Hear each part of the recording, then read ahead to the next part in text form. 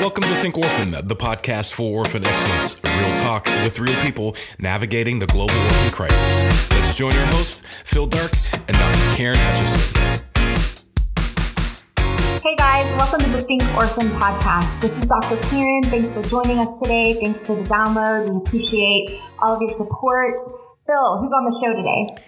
Yeah, today we are in episode 86, and I just cannot believe we've done that many episodes, but I am excited that we have been able to get such great content out there, and today is no exception. Today we have Sandeep, Ruth, and Vanita Thomas. It's an adoptive family, at least part of an adoptive family, and Vanita is the mother. Ruth and Sandeep are two of the children, and it's just a family that's real. They're sharing with us just their story about adoption from India, about the beauty of it, about the brokenness of it, about the difficulties, about the highs and the lows.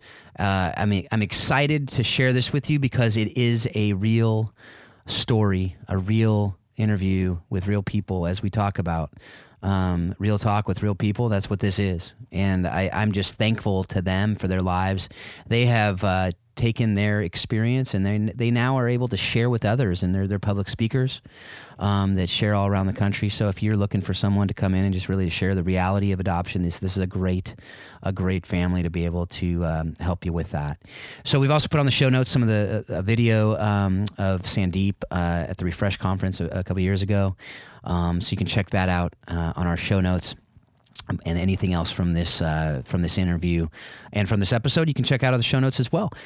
What we're hoping you will also do out there, if you're listening, this is something that you really love. This podcast is something that's helped you, and you believe is going to be able to help others. We're going to ask you to get involved a little bit more, hopefully. And one of those things you can do, as we've talked about before, is you can review the podcast on iTunes. That helps get the word out there more. You can leave a rating, review there. You can also share your comments on Facebook, so you can engage the conversation a bit more, and that will introduce you to us, and so we can get to know you a little bit better. Also, share with other people on your social media outlets, but also word of mouth. Word of mouth is the best way. Just be able to share with people and tell them why you think it will help them. Because sometimes people just hear the word Think Orphan, hear that name, and they think, oh, I'm not interested in adoption, I'm not interested in foster care, whatever it might be. The fact of the matter is, everyone is called to this work, as we all know. And so you can hopefully help these folks to understand why these issues are important and why this will be something that will impact their lives, and they can impact the lives of others.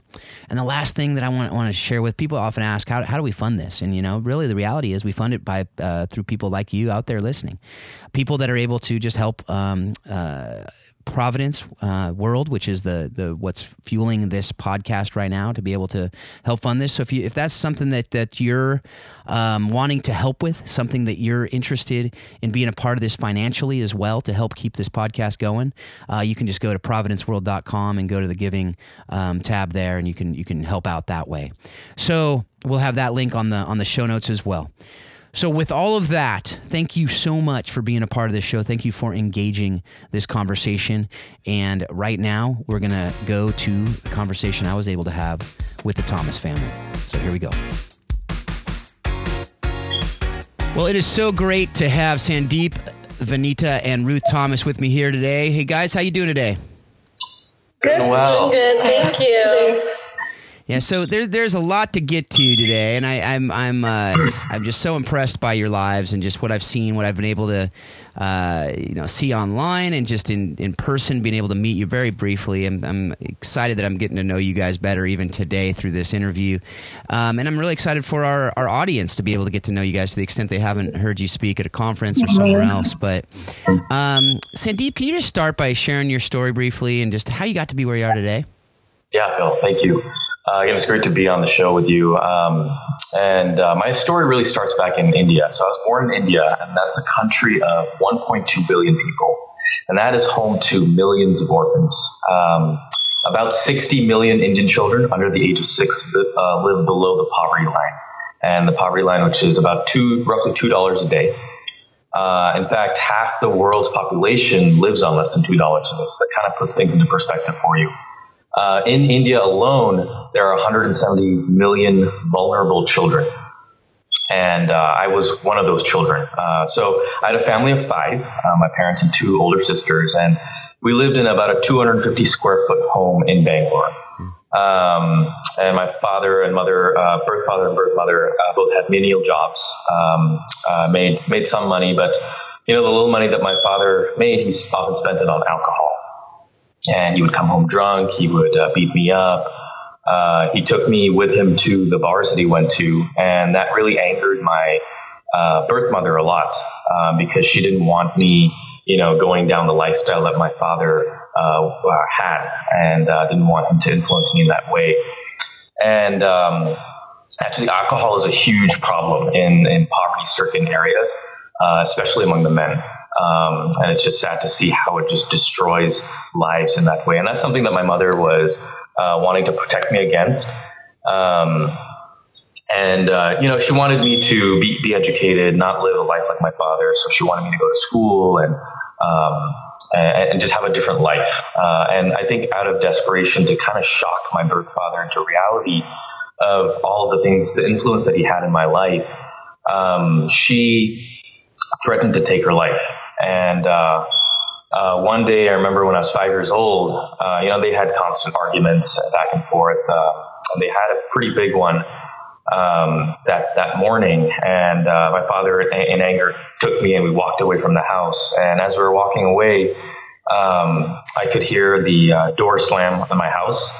And then, we're still continuing to walk away. And my 5-year-old mind, I just could sense that there was something wrong at that moment. And I begged him to go back just to check on my mother. And as we, after many times of asking, we finally walked back to the house. And as we approached the house, there was smoke pouring out of the doors and windows. And the door was locked from the inside. And so we kicked the door open, me and my father. And we opened the door to see my mother in flames on the living room floor. And so she, out of desperation, had poured kerosene oil on herself and set herself on fire.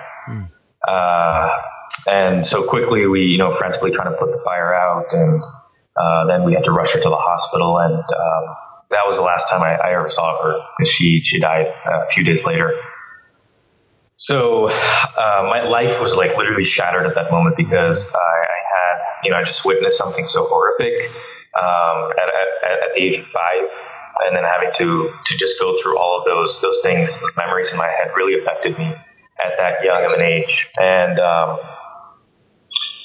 after that, life rapidly changed. So my sisters were sent to boarding school, and my alcoholic father basically claimed he had a terminal illness, and he couldn't take care of us kids anymore. And then I think because I had witnessed my mother's death, and this is where the karma factor kind of plays in, and my mom can actually explain that a little bit more. Do you want to talk about the karma aspect?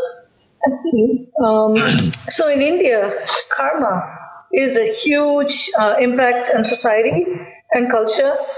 So when somebody has a bad life, they've had something bad happen to them, it could be poverty, it could be becoming orphaned, any kind of suffering. The belief is that they sinned a lot in their previous life, and so they're paying off the sins in this life. And so if anybody stepped in and helped them, they would stop that payment, and so their next life would be bad. So it's really easy for society not to step in and care under the guise of karma. Right. But consequently, because he had witnessed his mother's death, he was rejected by family and anyone who could have cared for him. So ultimately, he was put into an orphanage because of that. So stepping back on this end, for me, when I was little from my school, they would take us to Mother Teresa's orphanages in India. And every year as school kids, we would go there, play with the kids, give them some goodies. And so my family got connected to them. And over the years, I remember there was a little girl abandoned in the hospital when my brother was sick. We were just little at that time. And I remember wanting to take her home because somehow these kids touched our hearts. And now you've got to remember, this is a culture where you do not adopt. You do not care for orphans. So, and even the Christian community very rarely would do that. You may do a few good works going there, but those kids' lives never intersect with yours. Yeah. And I grew up in a fairly middle-class family in India. And I used to beg my parents and say, can we bring her home? And they were like, no, we just don't do such things. Mm-hmm. And yet God started planting a seed in my heart. And my family immigrated to the U.S. Years ago, and I came here to study, to do my master's, and then I went back and got married. And one of the first things when I met my husband was, I asked him, can we adopt? And this was to my family's horror, because you don't talk about such things. Because if you want to do that, there's something wrong with you. Right. And it was God who was at work, because going against the culture was a big thing, and it was Him preparing our hearts for it. And at that point, my husband, Peter, he had read Knowing God by J.I. Packer. And in that, there was a chapter on God's adoption of us. And that had been the first time he had seen that concept. And so even though he had not had the heart to adopt, when I mentioned it, he immediately said, well, God's done it for us. Why not? Yeah. So that was one of our first conversations when we met. Yeah, and God started laying a seed on that. But of course, we had our own plans. We planned to have biological children and then adopt and, being like these big saviors. And God kind of came down hard and said no. So we actually went through some situations. I actually lost a child in a miscarriage. And, we'd come to the point where we said, okay, Lord, we'll do whatever you want. I mean, obviously our plans are not working out. We're going to trust you.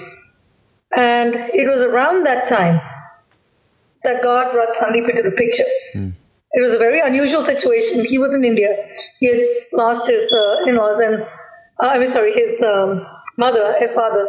And at that point, my in-laws had contacted us from there. It was just a phone call. We rarely called. And it just came up in the conversation, hey, there's this kid, this family, and this is happening. Normally, what would we do? We'd send money. We'd feel sad for them, and we might go about our work.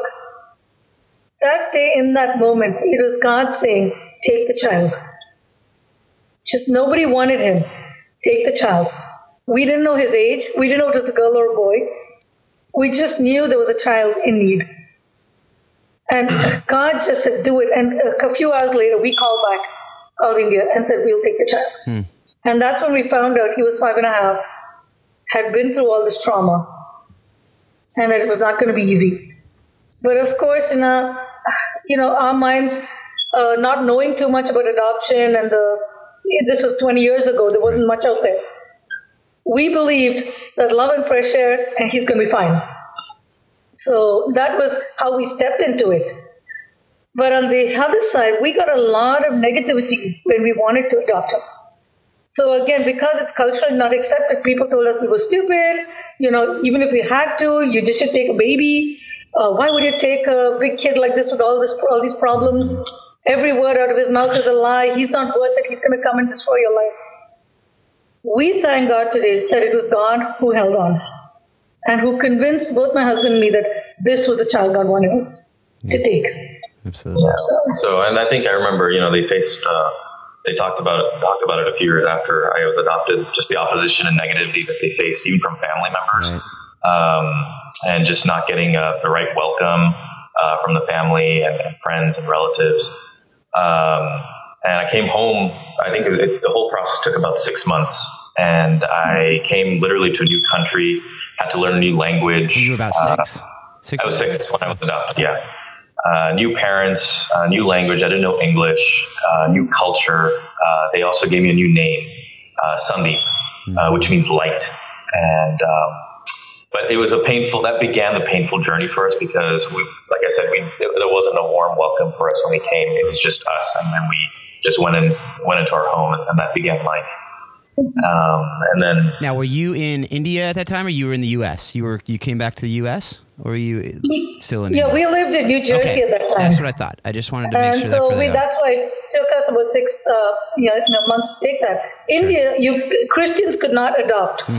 By law, it was only guardianship, and that would have been a problem because his dad was still alive, even though he had relinquished him.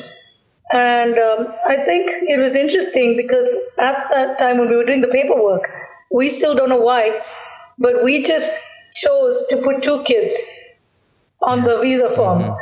And we still have no clue why we did that. But we were like, yeah, let's just do it. It says 2, let's do it. And we went to India to bring him a few months later. But, and Ruth will pick up on that part of the story. But before that, I wanted to say we did make a choice to give them a new name. So Sandeep, we changed his name to Sandeep and Nathaniel. And one of the reasons for that is, in scripture, whenever something happened, significant happened, throughout, God gave new names. And so we made that choice that, that was his old life. That is gone. And this is, behold, everything is new. Right. He came from a Hindu family. He was coming into a Christian family. He had the chance of knowing Jesus here. And so we changed his name very deliberately to Sandeep Nathaniel. And Nathaniel was actually, Jesus said, there's no guile in him. And you have to remember, this was a kid where we were told every word from his mouth is a lie. So it was literally saying, Lord, you take over. Absolutely. And because we were going into blindsided. Absolutely. So can we just hear a little bit from Ruth then on that? And then we'll come back to you, Sandeep, to kind of pick up the story and get some ideas of, not ideas, but just some. You talked about the tough journey and the tough side of the adoption as well that we'll get into. But Ruth, just want to hear a little bit from you and kind of from your perspective and what your story is, how you ended up in the Thomas family. Well, she started off by saying there's no reason for why they would fill out 2 adoption papers when adopting one child. So that alone is just the grace of God that he would just start the process and have it happen that way. But they went to a hospital and they were looking at the children, and a woman came and brought out a baby girl and said, "This is your daughter." And so it's not like where you can say, "No, we're good, thanks." But they said, we're going to adopt this baby girl. And so that's where I joined the Thomas household, and I was given a new name, Sneha Ruth. Sneha means friend, and Ruth means loving companion. So putting that together, they thought that it was a perfect new name, and God would continually just work in my life to transform, basically. But India is a country where more than 50 million girl babies are missing due to female gendercide. Just because of the fact that they are girls means that they come with more responsibility that is on the parents, such as finding somebody to marry them, paying dowry, the fact that if when they get older and the husband dies, that woman is no longer marriageable. There's just a lot of prejudice against women in India. It's just a societal norm. And so because of that, my life being saved in India is just a miraculous event. It should not have happened. And I'll explain more later and how it actually connects to a documentary. But there was a woman who was a friend of ours who went to India to go and adopt her son from the same place where I was being adopted.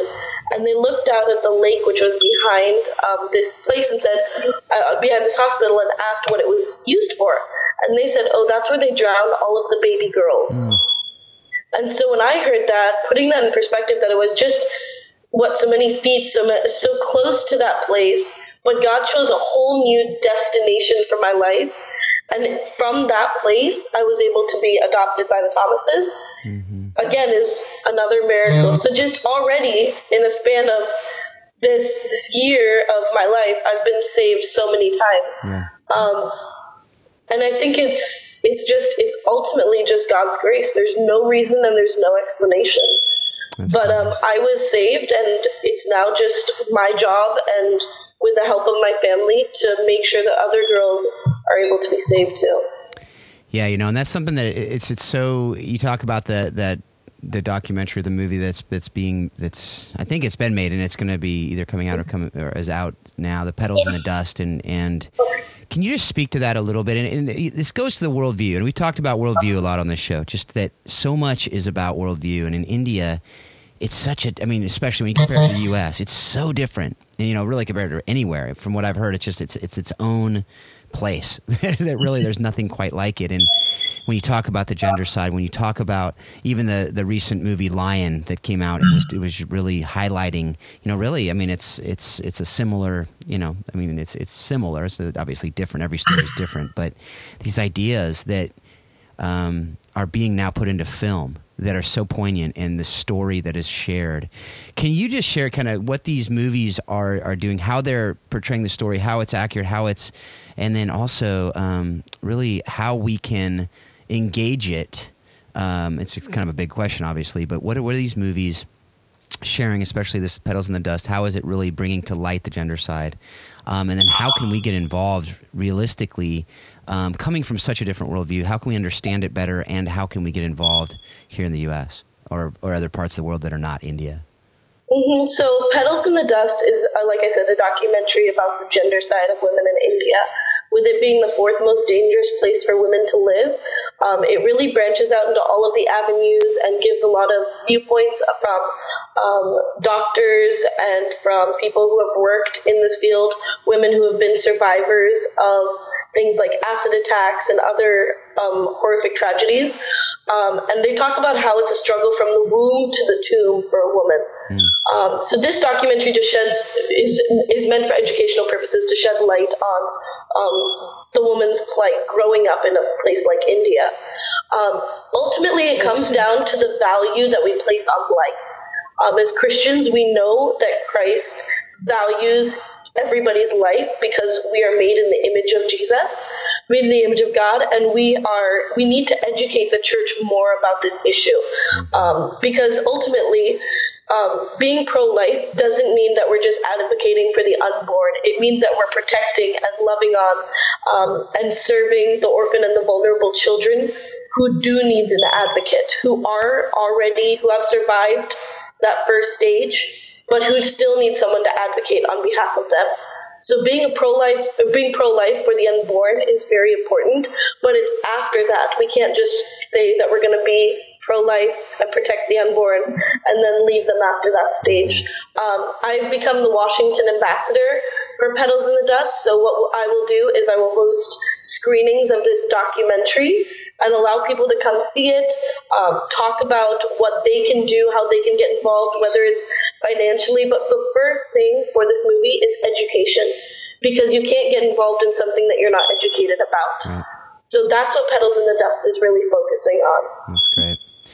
That's great. Well, now I want to just kind of shift back to the story of your adoption. And, you know, it wasn't all, speaking of, you know, petals of flowers and roses, it wasn't all rosy when you got back into, you know, when you came and Thomas home. Is that, and I know I've heard your story a little bit, but can you just share, Sandeep, kind of back to when you came into the home, and in the last, you know, really however many years since then, it was definitely a roller coaster. And so can you share about that, and, you know, just how, you know, there's some highs and some lows and what that looked like? Yeah, definitely. I think the transition definitely wasn't easy, right? So they suddenly, a couple in New Jersey went from having no kids to having two adopted kids from India. One, a 6-year-old with traumatic stress that he just went through, and then a baby girl, a 10-month-old baby girl. And so that was a difficult transition, along with the fact that we didn't have much help and support from family and relatives and friends. My dad was a computer scientist, and he worked long hours in New York. And my mom actually was an engineer. And she has 2 masters, so she had to quit her job to just stay home to help me, because I just needed that much attention, that much care, that much love, and just to fit into the new environment that I was in. So she had the hard task of just helping me day and night, coaxing, disciplining, teaching me. And it was I made it tough on them too, because I insulated myself from the love that they had, because I didn't want to be hurt again. Someone so close like my mother, because like my birth mother, I lost her, and I didn't want to experience that loss again. So I insulated myself from my adopted parents' love. And, the other things I made sure that, that they weren't my real parents, that she wasn't my real mom, and nothing really mattered to me in life. And there was a phrase that they described those years as it got increasingly worse that, it described me as the walking dead. And it was just a difficult transition, I think, for them, for me. And like I said, it got increasingly worse over the years because the trauma just brought out more anger, more frustration. The pain was really real in our family. And then I just want to take it back to this part was really painful and lonely. But I want to touch on family preservation just a little bit. There is a lot of new thoughts and ideas on how important family preservation is. And that's something that was taken away from me because I did get separated from my alcoholic father and my two sisters that were the only living members of my family. I think more could have been done from my relatives to make sure that we were kept together, that I was with my siblings, or that all three of us were taken care of. And there were resources back then to do that. And unfortunately, it wasn't talked about. It wasn't addressed. And no one was willing to do that, step in and do that. So, and yes, God works in mysterious ways, and He used adoption to help transform my life. But there was real hurt and brokenness nonetheless. So throughout my childhood years, growing up from 6 to late into my teen years, each year was worse, and I just became an expert in creating chaos at home. Passive aggressive. I didn't do what my parents told me to do. Simple things like doing homework, and it was very difficult in the beginning too because it used to take me hours. And that's where my mom stepped in to just help me sit and read 2 pages in a book, or to answer basic math questions. Like my mind just couldn't process all this new information that I was being taught because of the trauma, because my brain was actually really affected by what I saw when I was younger. And I often acted without a conscience, and I couldn't foresee the outcomes of my actions. And I couldn't logically think or make good decisions. Felt like a loser among my peers. I navigated towards the bad kids in school. And within the home environment, I triangulated and played my parents against each other. And I often made my mom look like the target in all of these scenarios. But I was a good kid on the outside. So no one on the outside really knew the problems that we were experiencing at home. And if we went and told anybody, they always saw me as like this good kid that always, listened to his parents and did what they asked me to do. But that was just a front that I was putting on the outside. And that just, it just kind of gave people the wrong message actually, because they thought we were doing fine. But at home, we were just falling apart, right? And distraught, wounded. And back then, there wasn't research and studies done to explain what a rewired brain was like. The kids that experienced PTSD or RAD, what are the outcomes of those things? And now we have more knowledge and understanding of what those behavioral things would look like in a child having experienced trauma. But at that time, my parents were at a complete loss because no one really knew any of that information. So it was a really, really painful. Did you have anything to add? Well, I think literally when it comes to schooling, we knew he had to study, but his brain was so damaged that he couldn't logically think or function. Mm-hmm. And we literally tried public school, we tried private school, we tried homeschooling, and nothing was working. He just could not do anything. In desperation, in the middle of that, actually, an uncle of mine stepped in and took him for about 10 months. And we didn't know anything about respite care in those days, but he just saw that I was falling apart, and he offered to take him in. And he was in California, we lived in New Jersey. And it was during those months that my husband and I really prayed. And almost overnight, we realized Sandeep needed my husband's presence more.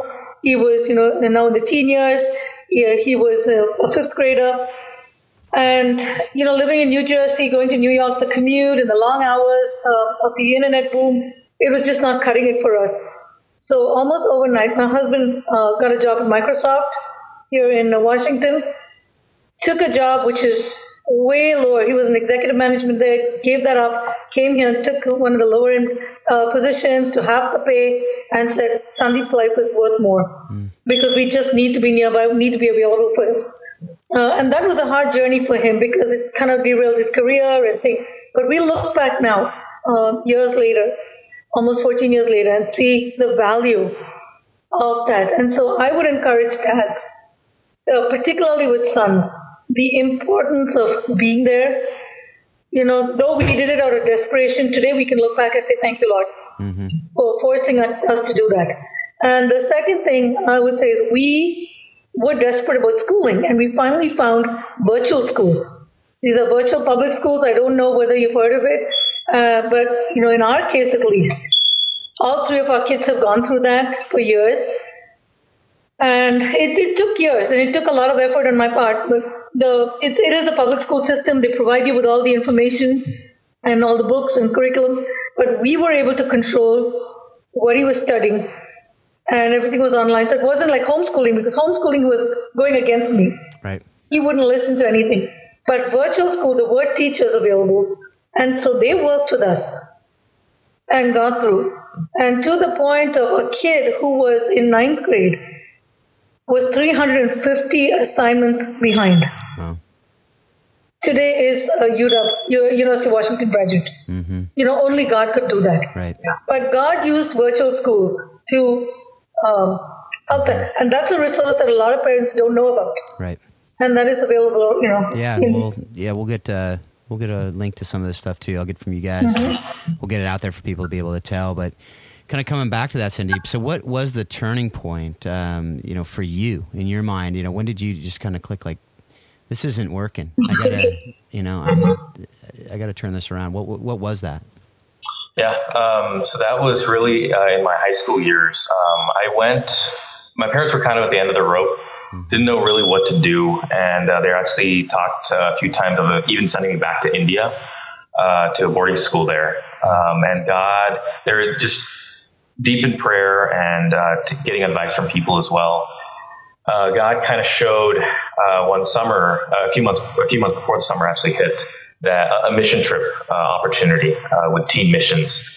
And what they do is they teens from all over the U.S. come to Florida, the base there, and they get trained and equipped to go out into different countries and serve on a 2-month mission trip. So it's literally, my parents just found out about that.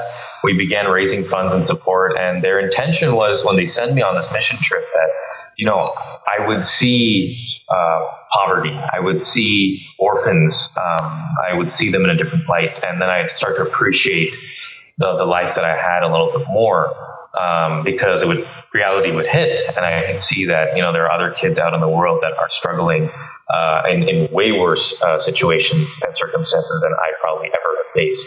So, so that was underway. I went in, and my grandma actually, she put together a prayer team around that time. Just of various people with church and family, just to surround me and my family in prayer, because it was a really, really difficult year. Mm-hmm. I think this mission trip, they were kind of looking at it like, wow, this can really be a great tool. Thank you, God, for opening this opportunity, because they were really close to sending me back to India, actually. So this was like an answered prayer for them. So I went on the mission trip, 2 months to Africa, and I stayed there, lived in tents, met thousands of orphans, and in much worse situations than I was. And I came back from that 2 months later. But coming back from that, what my parents had hoped that I'd see, I did see that, but then it also did the opposite work in my life, because it made me more of think I was an independent person, because I just lived in a country all by myself. And it kind of just built in me this desire to say that, I can handle life on my own now. So I was more rebellious after I came back. And it was more aggressive, and I made it a point to them that I didn't need their help anymore because I could manage on my own. And that was the year that, I attempted to take my life. I ran away from home. And all of this, it just became, again, increasingly worse. And what was meant to be a good thing actually turned out into a horrible thing, because my mind just played it back, and it put it on me. And it's like, wow, now I've experienced life. Now I know what it's like to be away from my parents. So I can go out and do all these things by myself. And another one of the things that I did was, when I was 17, was I chose to drive my grandpa's car, actually without my license. So my parents always, they said, hey, we're here to encourage you. We're here to help you. Just do what we ask you to do. And, that trust will get built and the relationship will get built. And one of those things was, be responsible and you get your driver's license. But I didn't want to do that. So instead, I just took the car out without my license when my parents were out, my grandparents were out. And I got caught by the cops. And it was just in my neighborhood, just one street over here. I didn't, to go out into the city or anything like that. But the cops ended up catching me. I even ended up lying to the cops, saying that I had my license and I didn't have it in the car. So thinking back to that time, I think the two cops that were involved in that interaction with me, there was a lot of grace even poured out in that situation from the cops. I think them realizing, that I was a messed up teenager, and then my parents were called, and I remember they even said, what did they say to you? Yeah, we were actually so desperate, and we were like, if they're going to take him to jail, even for the day, we're ready for that. Not what we want, but if that's what God is going to use, fine, let them take him. And we go there, we get the call, we go there. And the older of the two cops looks at us and says, you've got a good kid here. And we were like, you don't know him. We didn't tell him that, but we don't know him. And the cop out of the blue just said, and the reason I say this is there's such a bad rap often for cops, but God used them that day. And he said, when I was 17, I messed up and somebody gave me grace. And he looked at Sandeep and said, I want to do the same for you. Yeah. He said, you've got good parents. You've got a good life. And he didn't know he was adopted or any of that. Right. He just looked at him and said, you've got good parents that go and make something of your life.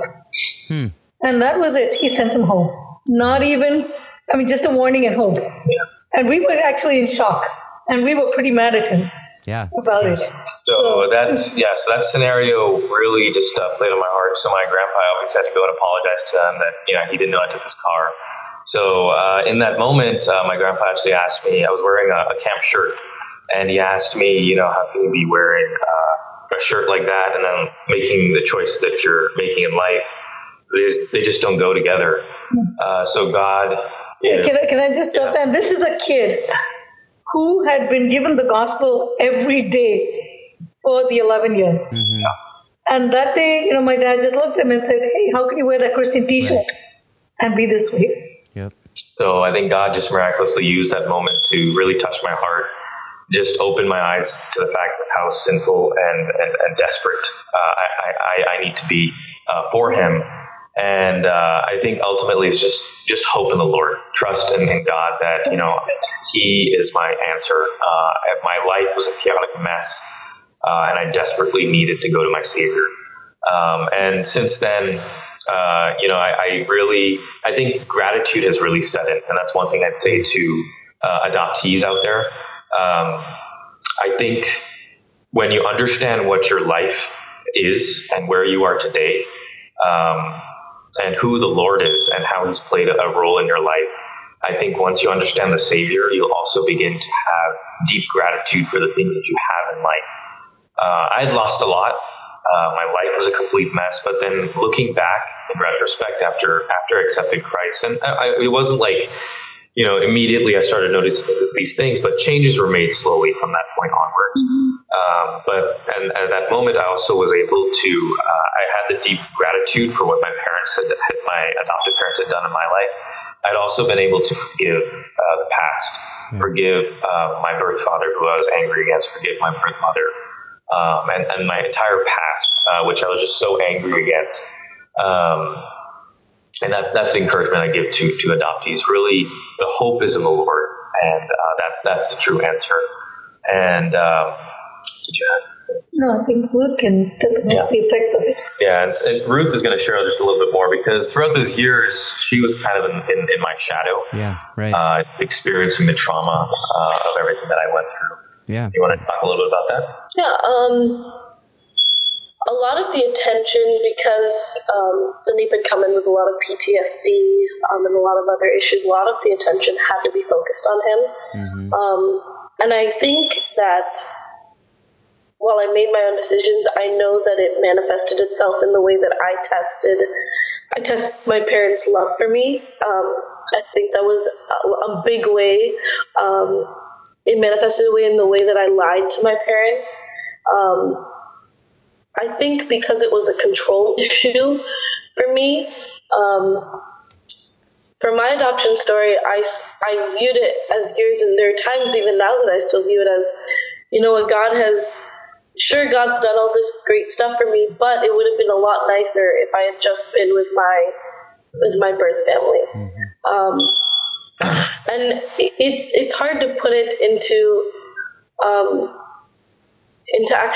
proper words, because when you've lost, you feel a deep sadness, and you're grieving, and I think for me that really was brought out by the way that I know that a lot of my anger was directed towards my adopted mom, because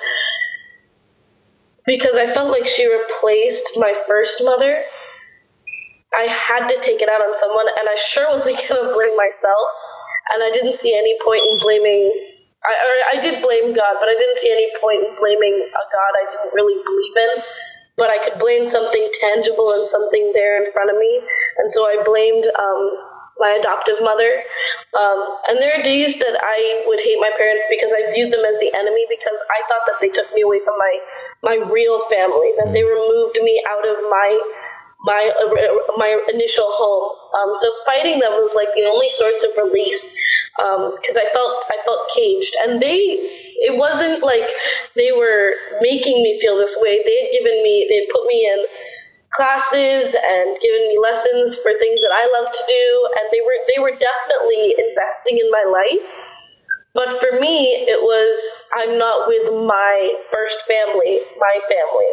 So I'm just here on accident. You adopting me was a mistake. You didn't mean to. And so when they talked about like filling out 2 adoption papers instead of the one, I was like, oh, that was just a mistake. And so my entire part of that story was just it shouldn't have been there. As a baby, I couldn't articulate my thoughts and my needs. So I felt as I grew up, I felt a need to control every single other aspect of my life.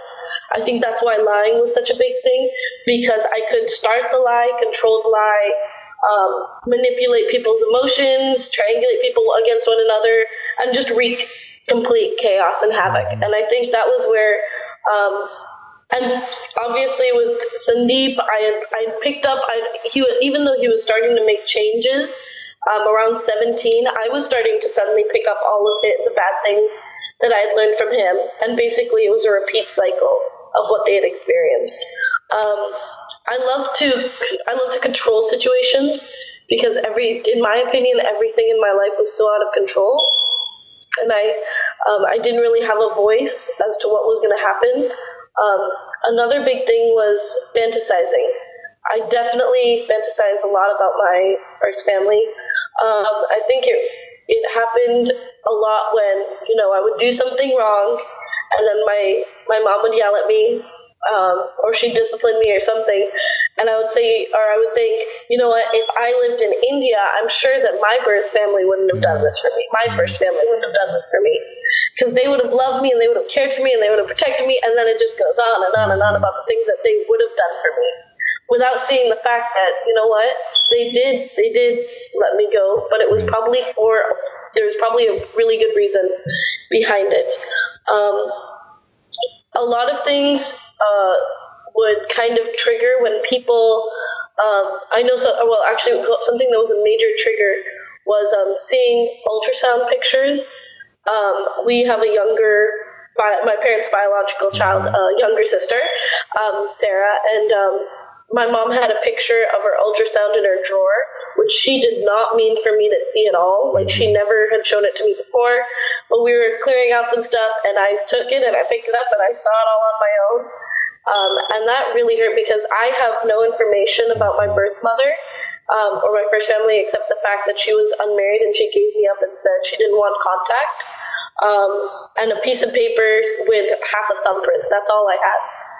But as soon as I saw that ultrasound, I was like, wow, what else am I missing out on? So I would go through like the original documents and see kind of what I was, kind of the information that I was losing. And I was 12, so I was kind of in the formative teenage years. And so as soon as that happened, I took out my adoption papers that my parents had, which had that information about my birth mother and then the other information, and I took it from 13 to 17, and I tucked it under my pillow, and I would sleep with it, and I would look at it constantly, and that honestly just fed on my anger and my just the way that I really, really hated my adoptive parents. I told my mom, "You'll never be my real mom. I have a mom, and she wants me," and I would just really, really upset about just the whole adoption situation. But ultimately, the thing that really was a big change, I think exactly what Sandeep said, was gratitude. Because without gratitude, you're unable to see what you've been given, what you've been saved from. And even in his story, you can go on a mission trip and see it, and you can still not be grateful. Yeah. But I was talking, and our family was talking, and I was thinking about the best way to illustrate it, and I was thinking of a tree. And the roots of a tree have to be rooted in something deep, and that has to be Jesus. It doesn't matter if you're adopted, if you're a believer, your roots have to be in Jesus, because if your roots aren't, then you're not going to be able to stand strong no matter what comes your way. Right. The trunk of the tree has to be gratitude. That is the support of the entire tree. There's not a tree without a trunk. And the branches are the parents and the mentors and the people who have stepped into your life and who come alongside you to support you in the various aspects of your journey. The fruit is how your life is impacting others, and how you're growing and how you're feeding yourself from the roots, from what God is teaching you, from the Bible. I know that my dad has made it a specific, he's made it so that we do family devotions almost every night, so that we spend time in the Word of God, because he knows, and we know that there's no other hope other than Jesus. Because between Sandeep and I think we've tried every possible other avenue of blaming others, of lying, of cheating, of stealing, of manipulation, of everything. And there's just no hope that ultimately you're going to get. Absolutely. And so the eternal hope in Jesus is the only answer that there is. Yeah, I think Satan is active, and he's always working. He is like roaring lion, just out to attack anything good that is coming in a family that trusts and believes the Lord.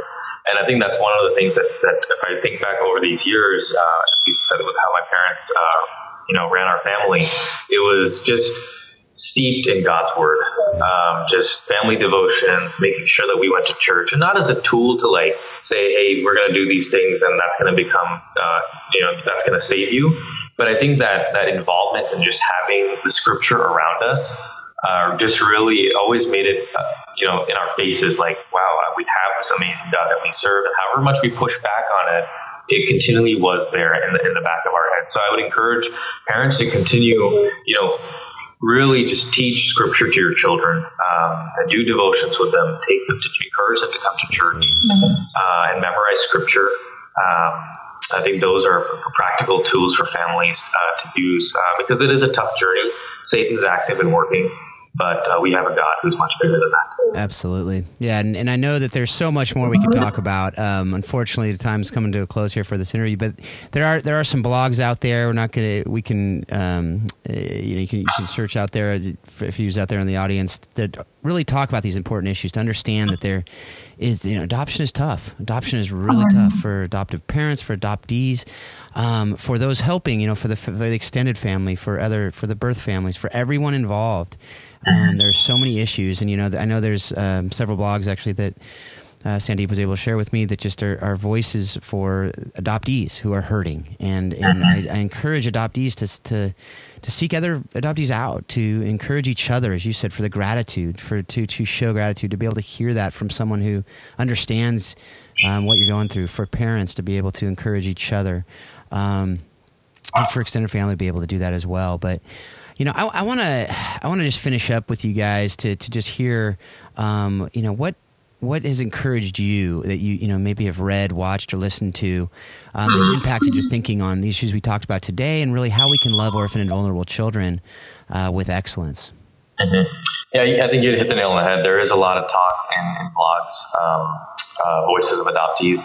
They're really, from what we've seen, they're really angry with their adoption, and they're angry at the way life is right now, and that's what we're working on, something to kind of give a different perspective on those who have accepted Christ, who know that their hope is in the Lord, who are, yes, they're angry with their adoption, but they've also realized the gratitude aspect of it, and that their hope is only in the Lord. And we're trying to get voices like that to combat those voices that are hitting out against adoption. But I think the blogs that we've read, the articles that we come across, just some various pastors and people that are just involved in orphan care around the world, that we really come together as a family. My wife, my parents, and my two sisters just come to talk about various issues. What does it mean to really follow the heart of God and to take care of orphans and widows, and how does that look like? Do you want to share? I think what I would like to add on to that is, I now volunteer with KFOR, and I have had the privilege over the last few months of connecting with network leads around the world. And I love that, because I think what I'm seeing, and probably for the first time I'm able to share with the kids, is to see the suffering and the losses that a lot of these people have gone through as children. And yet, their love and their trust in the Lord, and really just God seeking after them, bringing them, and then the impact they are making in their communities and their countries. It's just absolutely awesome to see.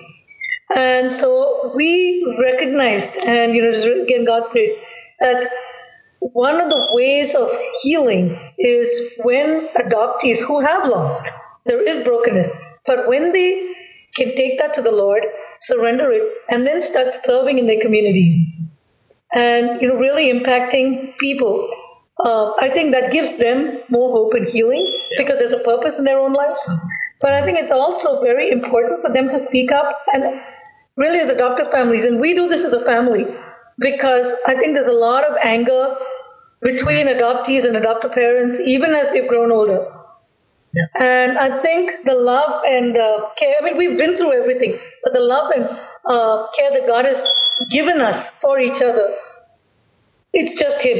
Because there were enough situations to say, you know what, I don't want this. I've had enough with you and I'm going to walk away. But we have chosen, even now, Sandeep is married and, they come back every week, we spend time. And part of our mission is to educate the church, educate the Indian community. Now, the Indian community is a lot like most Asian culture, thrives on success. And if you're not successful by the world standards, it's high education, with 2 jobs, having the great home, living the life. If you don't have those things, you are considered a failure and worthless. And that's very common in India. And because of that, when we adopted Sandeep, almost consistently it would be like, oh, he's not going to amount to anything. He can't do much. Why would you take a child like this? You're going to just destroy your lives. And yes, our lives are not successful the normal way. Peter and I had dreams. We had our plans. We had our education. We had our life set. It required taking that to the Lord and God taking us in an entirely different plan. So we use those and say, this is of the Lord. And I think, the verse Jesus saying when He came and started His ministry, that he came to preach the gospel to the poor. He came to heal the brokenhearted and set the captives free. And I think if as Christians we can look at orphan care and vulnerable children care that way, we would really make a difference. We were just challenged by a social worker from India who said, what is the purpose of your education or your religion if you have never sat down with a child in need, looked them in the eye and cared for them and really cared? She said, what is the point of anything else that you achieve in life? And when we look back, and I know we're talking more from the Indian perspective because that's our background, Absolutely. Even though we don't go, but I think this is true of most developing nations in the world. With the number of vulnerable children, most families who can step out and care, and whether that is adopting or fostering or maybe supporting someone in their churches. God calls everybody, James 1:27, to care. And I think I would challenge families and, anyone, singles, families, anybody, and say, ask God and step out there. There are millions of children who need this. 170 million vulnerable children in India. It's mind-boggling. That's half the U.S. population. A large number of them are orphaned. The need is huge. And I think the only thing I would digress on this is looking at the Lion movie. Mm-hmm. That was a fairly good representation of what life is like for an orphan. Mm. The suffering, the institutions that they were put into, the literally survival of the fittest on the streets of India, that could have been Sandeep. So looking at where he is today, or looking at Ruth and seeing that her life could have been taken, it's worth it for any family at any cost to step out and care. Right. So that's my challenge. Yeah, that's fantastic. Well, I want to finish up, and I'll let one of you guys can fight over who gets to answer this question.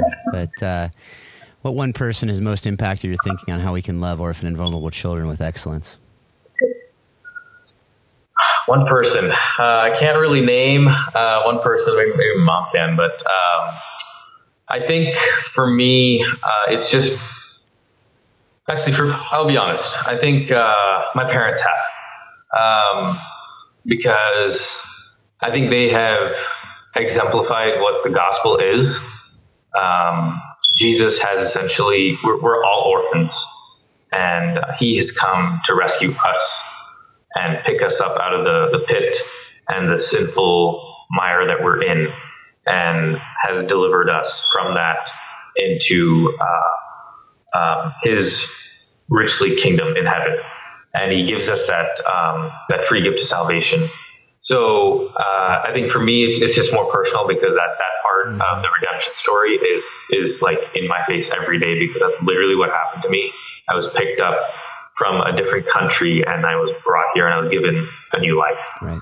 And that's the whole that's the adoption story here on earth, and that's exactly what Jesus has done. So for me, I'll say that's my parents. Obviously, there's a lot of authors and pastors that we've listened to along the way. But I give that as an encouragement out to others out there as well. I think there's a lot of information out there. But again, it truly just goes back to the gospel, and orphans are close to the heart of God. I think we were reading a verse in Proverbs 31, actually, where it says, "Be a voice to the voiceless." Mm-hmm. And I think speak out for those who are vulnerable and those who are needy. And it's just Old Testament, New Testament, wherever you look, it's just involves taking care of the oppressed, taking care of the needy. And that is, you do that, I think that brings you closer to God's heart, because that's where it's heart. Well, thank you so much, Ruth and Vanita and Sandeep, and just for your sharing, your hearts sharing, just being vulnerable with us today.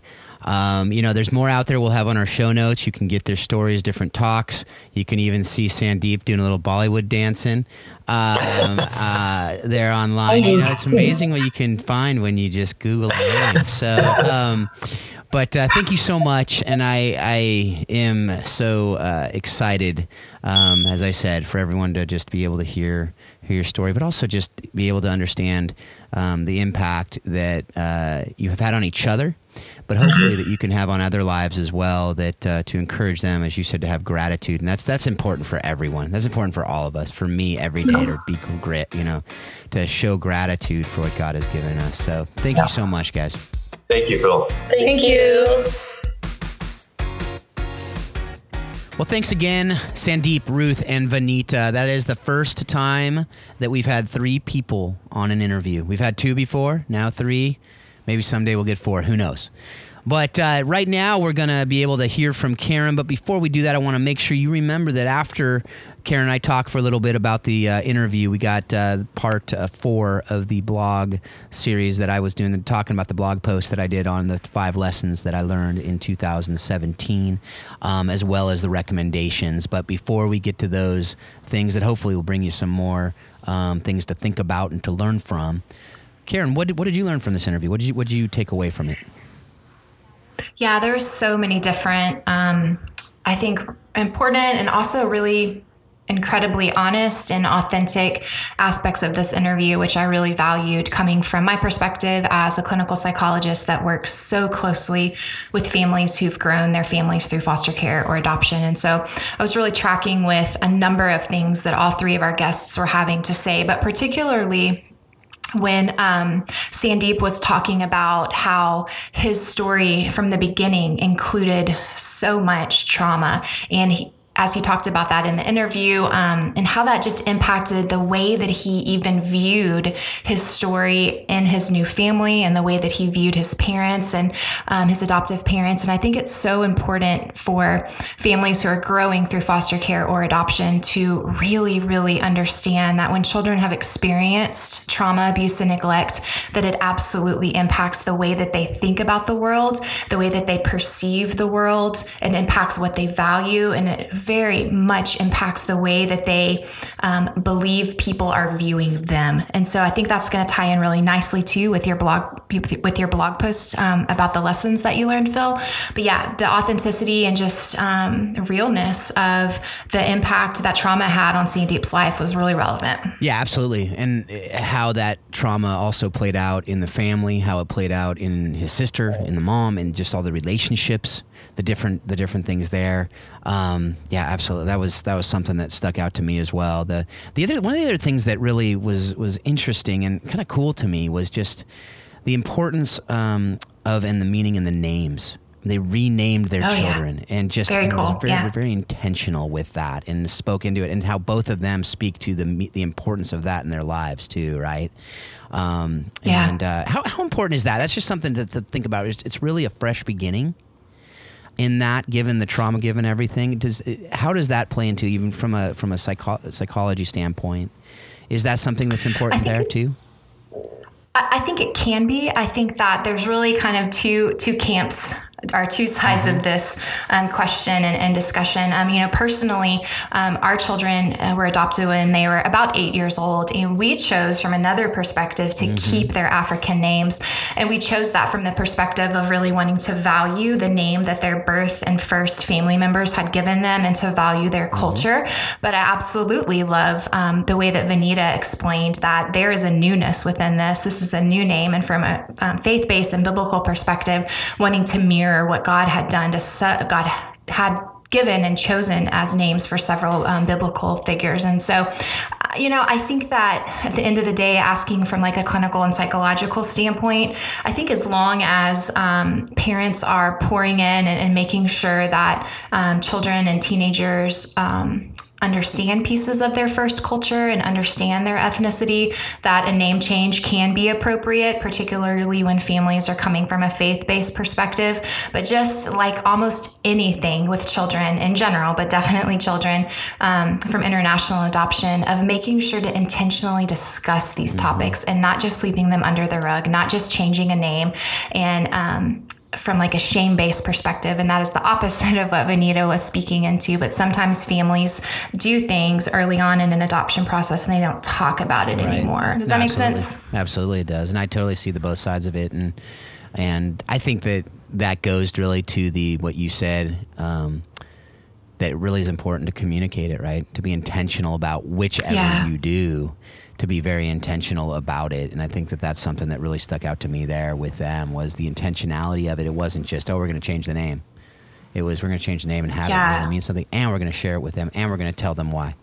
And I think that was something that really stuck out to me. And one of the other things that, Ruth especially is very intentional about is really working with the plight of women and girls in India, and really sharing with us about this movie, Petals in the Dust, and what we can do about it. And that's another issue that we can't brush under the rug, right? It's not just in India. It's obviously happening in other parts of the world, but in India and places like India in particular, where women under the worldview are lesser. Right. And that's how they're seen. And that actually goes to what we're going to be talking about a little bit later too. And like we talked about last week, really, with worldview, how it's so critical. And what really, what did you think about that conversation? Yeah, I think she did a great job of really providing a lot of great education, which is kind of what she was saying of, hey, like my point right now is to become an educator. We can't advocate for what we don't know about. And she did a great job with that. I also think she did a really, really nice job of explaining what her story looked like coming into this family, and then seeing her older brother have a very hard transition based on his story and his trauma. But she did a nice job of explaining what lies and deceit meant in her world, and how she used that as a way to try and control her environment, not because she was bad, not because she was manipulative, not because she was some type of terror, but really coming from a place where she was anxious, and she was, clinically speaking, like hypervigilant, always wondering what's going to happen next. And in that, we see often kids and teenagers, they do try and control their environments to have more comfort and more control over when something bad might happen. And she did a really nice job of talking about that. And I hope that any adoptive or foster parents who are listening to this really hear that, and hear from an older adoptee's perspective of what does this anxiety look like, and what do these fantasies look like when children are growing up in our homes. And it's very normal for them to think, well, my first family would never do this, or my birth mom would never make me sweep the floor, or my birth mom would never make me wash the car, or my birth mom would never speak to me in those ways. And knowing that from an adoptive parent perspective, or a foster parent, that we have to be so secure in our role as mom or dad that we know that our kids can say any of those things, and knowing that that's coming from a place of deep pain and deep loss, and not taking that personally, like, oh no, my kid doesn't like me, or oh no, yada, yada, yada. Does that make sense? Absolutely.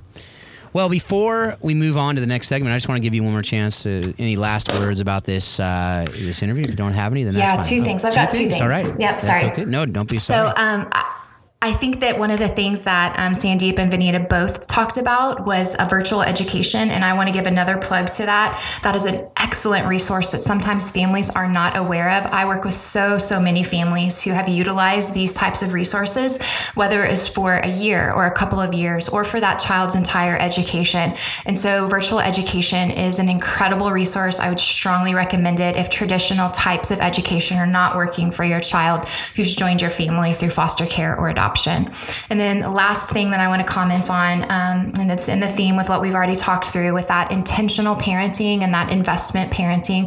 Vanita talked about when things were really, really difficult, and they were kind of in crisis. I don't know if she used those words exactly, but she talked about how her husband made a really difficult decision to change careers and change jobs. And in that, he actually took a job that was under his education and training, meaning it was a lesser role for him.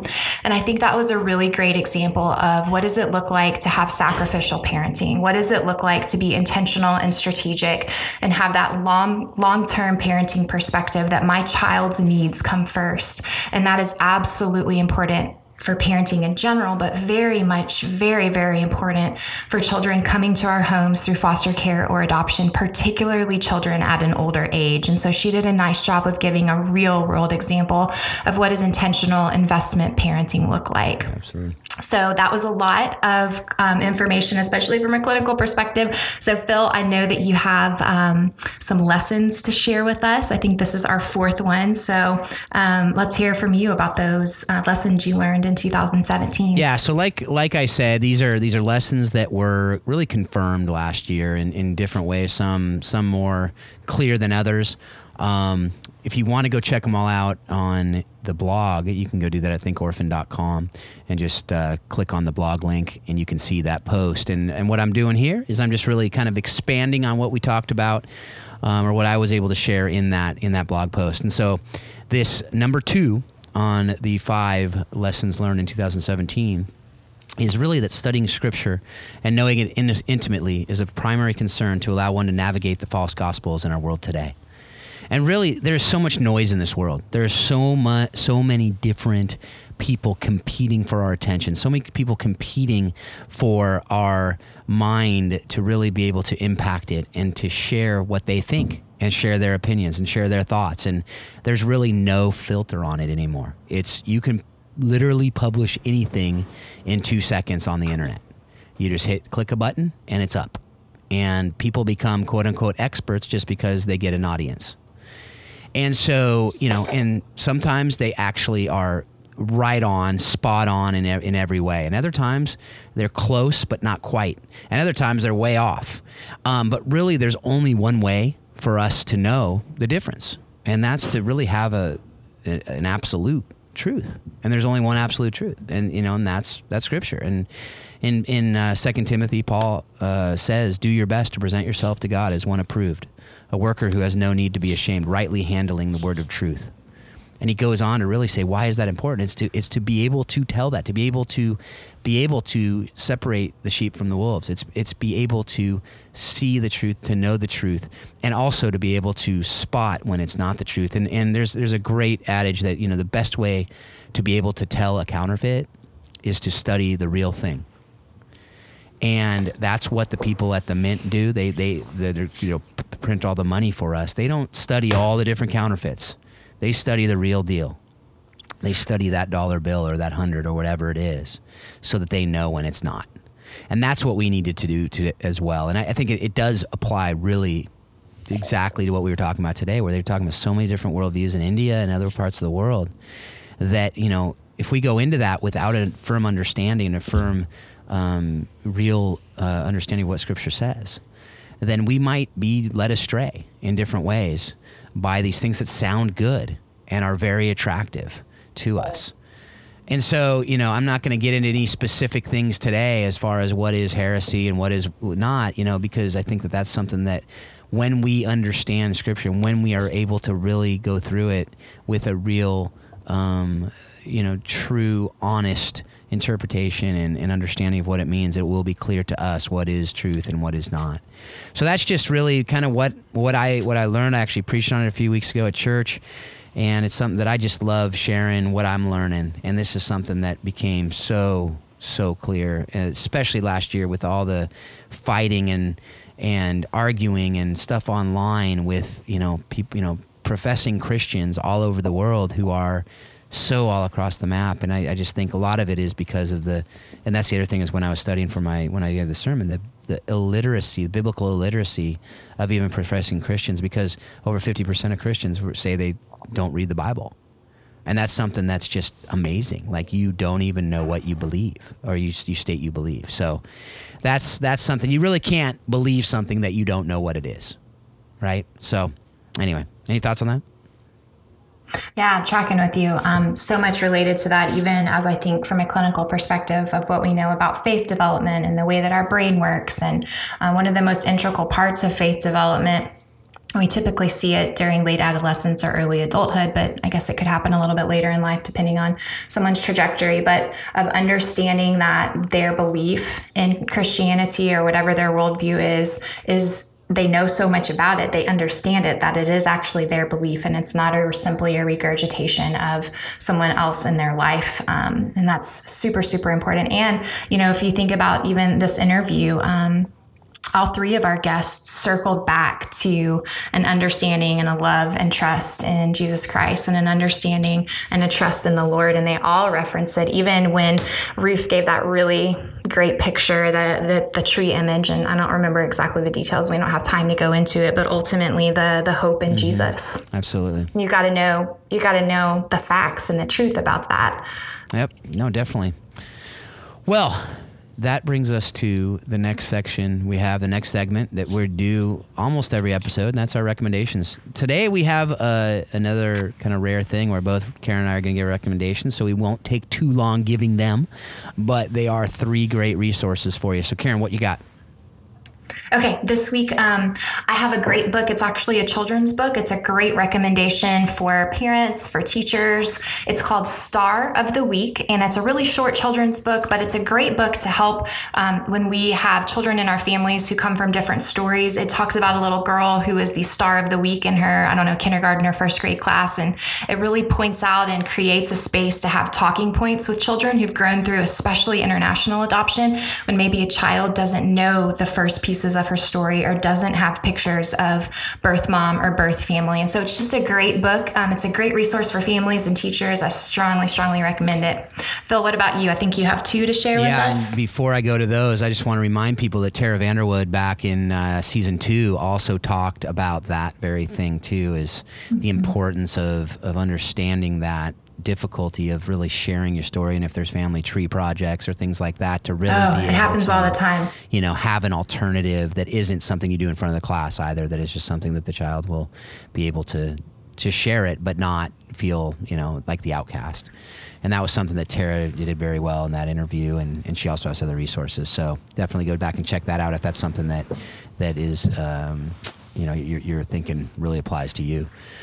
The other 2 recommendations we have really go along the idea of pouring into children, because you never know what amazing gifts and talents they might have that might not be the norm, and the first one is The Queen of Katwe, and that's a fantastic movie. It's a Disney movie, but it's based in Uganda, and I believe it was filmed on location there as well. I could be wrong on that, but I know that it's a great ministry. It's a sports ministry that's working over there, and this little girl has a gift of chess. I mean, who knew? Like, who would know? Who would think, right? Like, anywhere that somebody's going to have an amazing just love for chess. Not something I think about right off. Maybe some families out there do, but it wouldn't come to me. And this story is just how one man was able to nurture this girl and so many others too in this amazing game of chess, that they were able to flourish in that. So check it out. I'm not going to ruin it or spoil it, but it's really a great picture of how when you pour into a kid, you never know what gifts and talents will come out and how you can nurture them to really bring them to their flourishing. And the other one is one of the most famous names the world has ever known, and that's Pele, one of the best soccer players ever. And this is a movie about how he got his beginnings. It's called Pele, The Birth of a Legend. And it just shows also how many things had to happen for him to become Pele, the name that we know. And it wasn't just it wasn't him just being a great soccer player and then the rest was history. No, there were so many things that had to happen, people that had to believe in him, people that had to push him, and also just situations that had to happen for him to be able to be put into the positions to be the best. And so those are things that I think were great movies, great pictures of that for us.